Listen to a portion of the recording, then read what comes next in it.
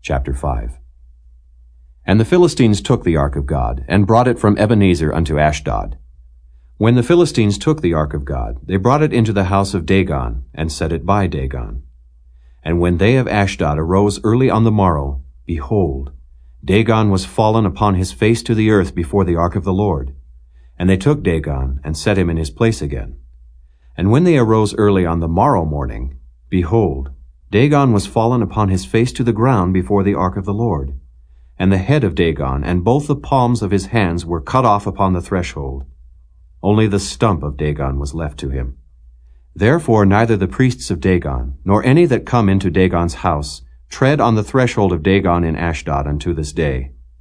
But the hand of the Lord was heavy upon them of Ashdod, and he destroyed them, and smote them with emerods, even Ashdod and the coasts thereof. And when the men of Ashdod saw that it was so, they said, The ark of the God of Israel shall not abide with us, for his hand is sore upon us, and upon Dagon our God. They sent therefore, and gathered all the lords of the Philistines unto them, and said, What shall we do with the ark of the God of Israel? And they answered, Let the ark of the God of Israel be carried about unto Gath.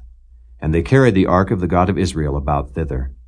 And it was so that, after they had carried it about, the hand of the Lord was against the city with a very great destruction. And he smote the men of the city, both small and great, and they had emerods in their secret parts. Therefore they sent the ark of God to Ekron. And it came to pass, as the ark of God came to Ekron, that the Ekronites cried out, saying, They have brought about the ark of the God of Israel to us, to slay us and our people.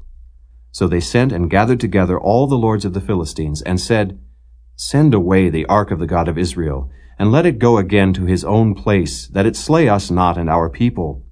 For there was a deadly destruction throughout all the city. The hand of God was very heavy there. And the men that died not were smitten with the emerods, and the cry of the city went up to heaven.